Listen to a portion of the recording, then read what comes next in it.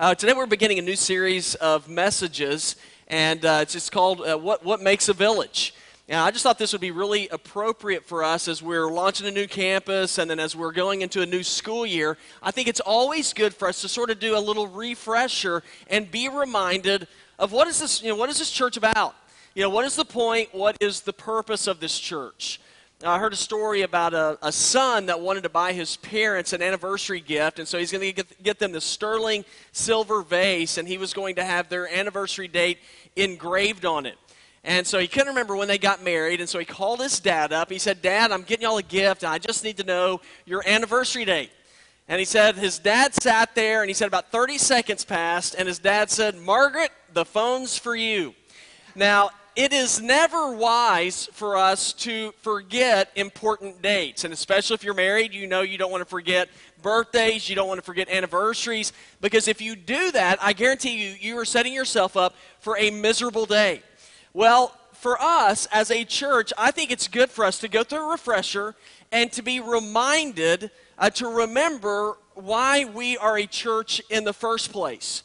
And so as we go through this series of messages over really the next 4 weeks, what we're going to be doing is we're going to see what it is that makes Village Church. And we're going to see what it is that we believe that God has called us to do as a church, as mentioned to us by Scripture. And so what we're going to do is we're going to look at the very beginning of the church by looking in Acts chapter 2, verse number 42 today. And so if you have your Bible and you want to turn there, you can go and you can look, and in the next, 6 verses that we'll be reading, we're going to get a pretty good explanation, a pretty good reminder of what Village Church, or what any church, is supposed to be about. Now, just for some background information, this is a passage that is dealing with the birth of the church. Acts chapter 2 talks about Pentecost. Have y'all heard of Pentecost before, or at least heard that term before? If you've heard of that term before, it was a great Jewish holiday that they celebrated. It was actually a holiday that was being celebrated where Jews from all over the world would come to Jerusalem. They would come to the temple in order to worship God. And Pentecost signified, or it was symbolic of when God gave the law to the Jewish people on Mount Sinai. Now, for believers, for those who are followers of Christ, it has a different meaning for us today. Because Pentecost really has become for us the birth of the church. And so that's why we're looking at the scripture today. As we look at Village Church, and you'll see it says, what makes a village? Well, guys, what makes a village is what Scripture has to teach us today. Now, at Pentecost, just as a reminder what's going on here, the disciples, Jesus had been crucified probably a little less than 2 months earlier. The disciples finally kind of get their bravery back. They go into Jerusalem. They begin to preach. And there's people from all over the ancient world who are visiting in Jerusalem at this time for this holiday. And so they speak a lot of different languages. And as these disciples are preaching, miraculously people are hearing or understanding what they are saying in their own language. And it turned out to be a revolutionary moment in the lives of these people, in the lives of the people who were living in this community and beyond. And what happened is the church was born in this chapter. And it's in this chapter we see some things that set this group of people apart from everybody else. And I believe what we're going to see modeled in their lives is what is to be modeled in our lives as believers and as a church. And so today what we're going to do is we're just simply going to take a look at a few reminders of what we're to be about. A few reminders of what the church is supposed to be. Now, what are some reminders we need to know that we see in our text today? Well, the very first reminder of who we are as a church, and specifically as Village Church, is this. We are a people dedicated to the teachings of Jesus. And so what's Village Church about? When y'all come together, what do you guys talk about? We talk about a lot of different things, but my hope is that when you come here, you will notice that the focus of all of our teachings has to do with what Jesus said. Believe me, you don't want to come here and get wisdom from me. Y'all, you might as well just go to Waffle House, and you're going to hear better stories of wisdom there. We have some guys in our church, the Romeo Club, retired old men eating out. They go there, and they have more wisdom than I do. But when we come here in order to see what Jesus has to say, what Jesus has to teach us.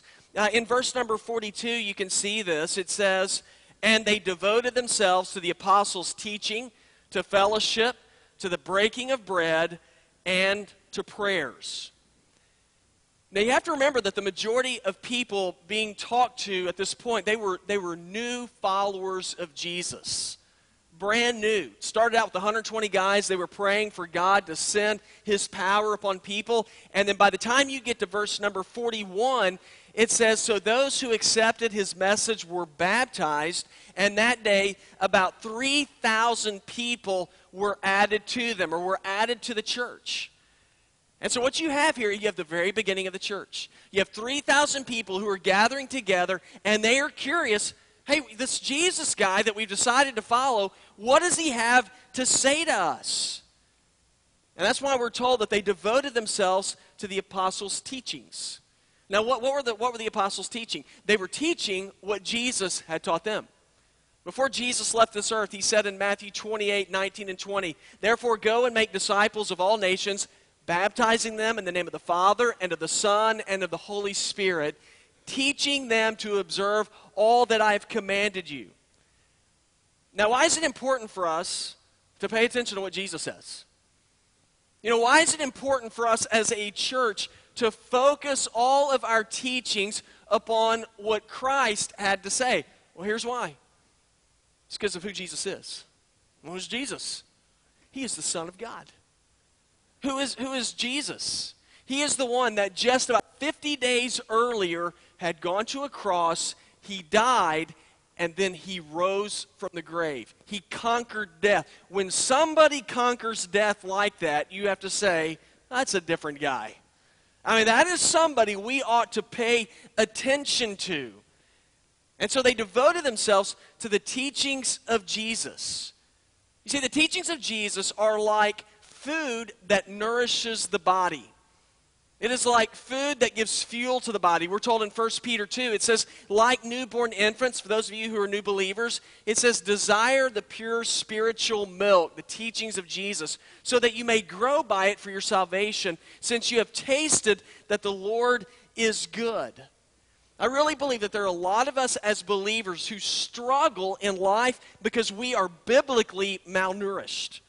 We have no idea of the promises that God gives His people. We have no idea of the joys that God directs us to in Scripture. And so because we don't know it, we miss out on what He has to say. So the Bible very much, it is like fuel for the soul of a person. And that's why everything that we do, we want to be filling you up on what God's Word says. Now, this is true in all areas of life. I mean, when you eat, food is fuel for your body. When you drive, before you go on a trip, what do you want to do? You want to make sure you got plenty of gas to get where you want to go. Now, have any of you ever run out of gas before? You ever run out of gas? It stinks when you run out of gas. And you feel like an idiot, for one. You're on the side of the road. You're going, I cannot believe this. And then when you're walking to a gas, nobody ever buys. They only have gas cans in gas stations for people like me who are morons, who do not fill up beforehand. Last year, I went to pick up my son. My oldest son is at the Citadel, so you can't have a car down there your first year. And so I went down there to pick him up, his first trip home. And so I drive down there, pick him up. As we're coming back, my car, it has that, that little, the idiot box up front, and it says 50 miles till empty. Okay, I see that. Now, what happens is we're driving back. It is pouring rain. I-26, hell is going to be I-26. And so I'm driving back, and it's pouring rain. I'm so focused on not losing control of my car that I forget about the gas gauge. The next time I look at it, it is just starting to simmer down in the rain. I look at it, it says 2 miles to empty. We are 3 miles from the next exit. Hank is ticked off at me. Hank is a planner. He likes everything to be orderly. And so I'm looking at him. I was like, man, this is really going to stink for you because you're going to have to walk 3 miles to get us gas and come back while I sit in the car. And now what happened, fortunately for us, is we actually coasted into the gas station. So I learned a very important lesson. Whenever my car says 50 miles left till you're empty, it actually means there's 51 miles left until you're empty. But whenever you go on a trip, you want to make sure that you have enough gas. But we also should add this to our spiritual lives as well. We are traveling in a very rough world right now. Guys, let me tell you something. If we're going to navigate through this life, we better make sure we have spiritual fuel to get us through this life. And where do we find that fuel? We find it in God's Word. That's why at Village Church, one of the things that we believe is that it's important that what we teach you comes from Scripture. Now, that's why we believe that in our small groups, our V groups, that we gather together to look into God's Word to give us direction for life, because we believe that God is bigger than all of us and He's smarter than all of us. So we better pay attention to His Word. Psalm 119, 105 says, "Thy word is a lamp unto my feet and a light unto my path." We live in a dark world. And so we need God's Word to light up the road before us so that we'll know how to navigate this life. So who are we as a church? Well, the first reminder of who we are is we are a people dedicated to the teachings of Jesus. It doesn't mean we always do everything right. Doesn't mean that we're always correct. But our focus is upon what God has to say. Now, the second reminder of who we are is this. Is that we're a people of unity. Village Church, we are to be a people of unity. Now, I want you to look with me in, let's see, verse number 44 and 45. It says, "Now all the believers were together, had everything in common. So they sold their possessions and property and distributed the proceeds to all as anyone had a need." Okay, now this is where you guys get to participate here. I want you to look at those 2 verses I read, and I want you to share with me what acts of unity that you see in verses 44 and 45. What do you see in there?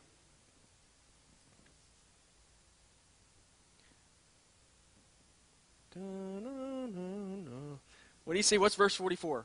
Acts of unity, where they're doing stuff together. All right, good job. Had all things in common. What else do you see? They sold their possessions, sold the property, they shared, they met together for worship. You go on, they ate together. It says they were glad. Now, some people look at this and say, man, this is communism.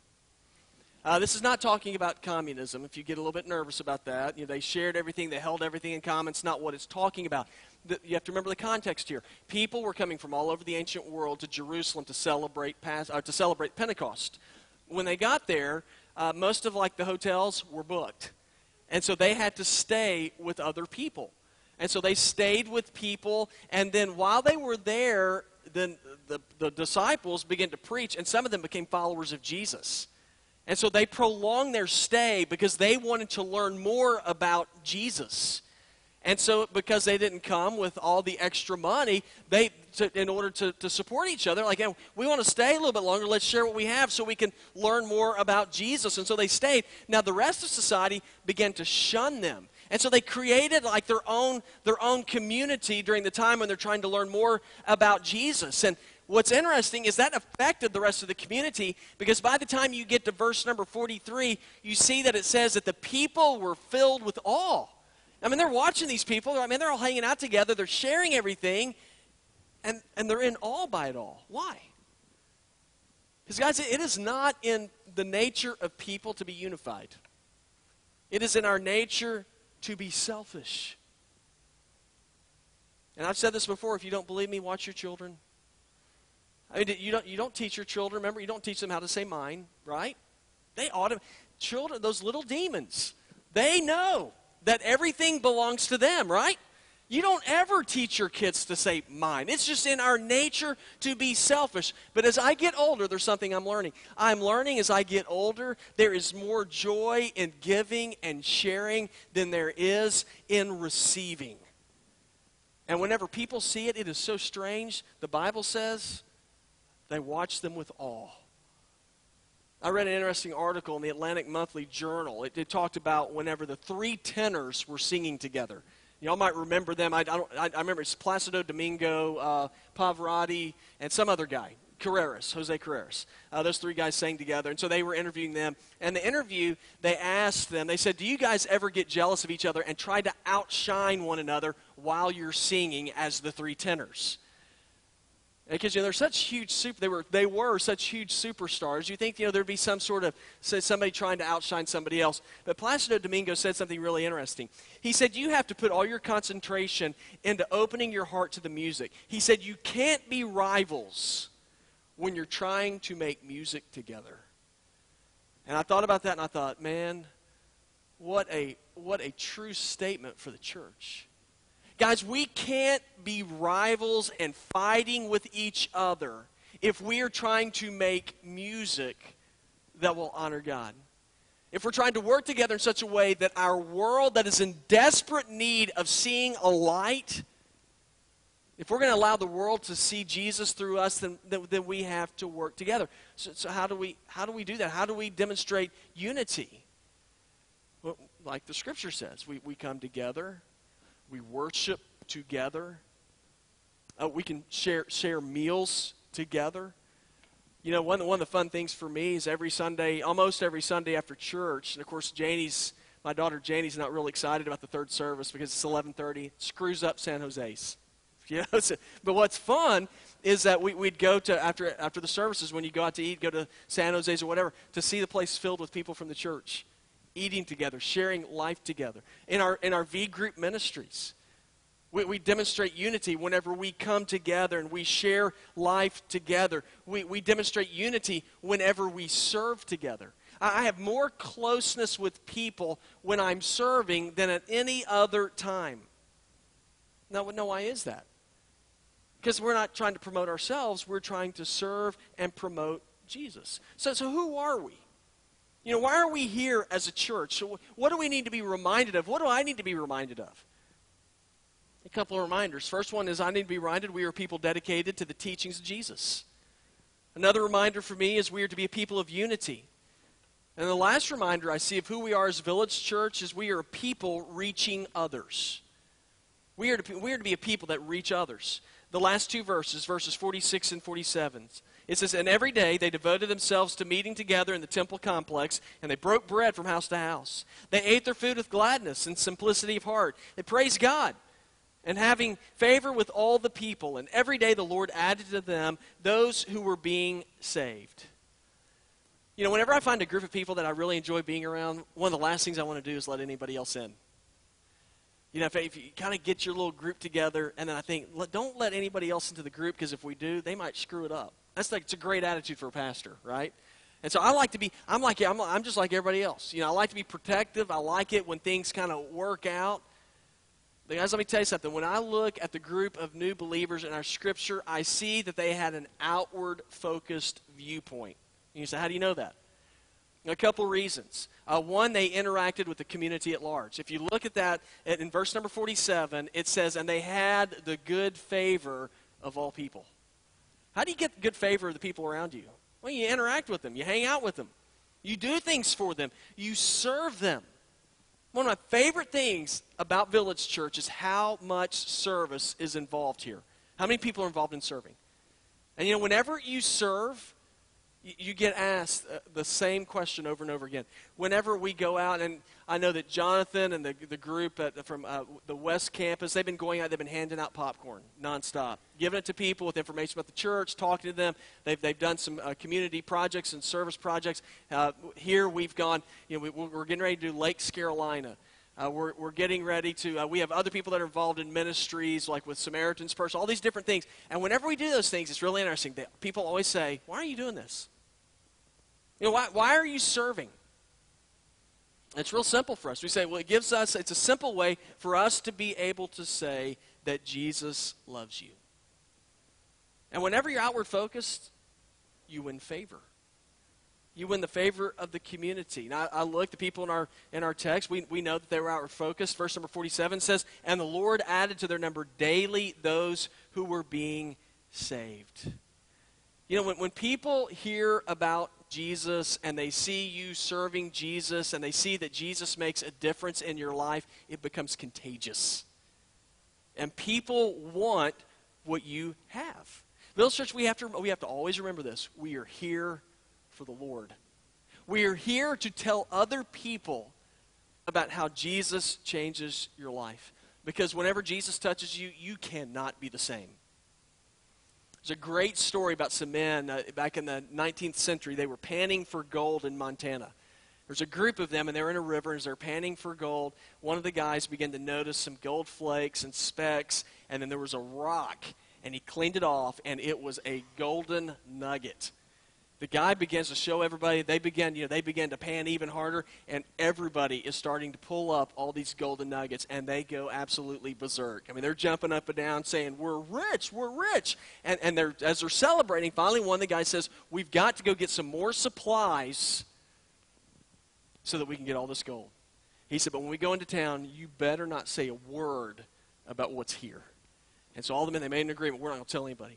They went into town. They end up getting more supplies. As they're getting the supplies, they come out of the store, and there's 50 men when they come out of the store who are sitting on their horses with their bags packed, waiting to follow them. And the guys are looking around going, what in the world? They're wondering who told. And finally, one of the men said, what are y'all doing here? They said, we're getting ready to follow y'all. They said, we know you found gold. And the guy said, how do you know that? He said, you didn't have to say anything. He said, we could see it on your faces. When I heard that story, I thought, how many people, when they look at us, when they look at the church, when they say, you know what, we know that you serve a risen Savior because we can see it on your faces. We can see the joy that you have. We can see by what you do that you love people. You know, Jesus told us in Matthew 22, 37 through 40, he said, love the Lord your God with all your heart and with all your soul and with all your mind. This is the greatest and most important command. And the second is like it. Love your neighbor as yourself. All the law and the prophets hang on these two commands. Now, every once in a while, we need to be reminded of who we are. You know, every once in a while, we need to be reminded, why are we here as a church? Because it's so easy to lose sight of. It is easy to think it's all for us.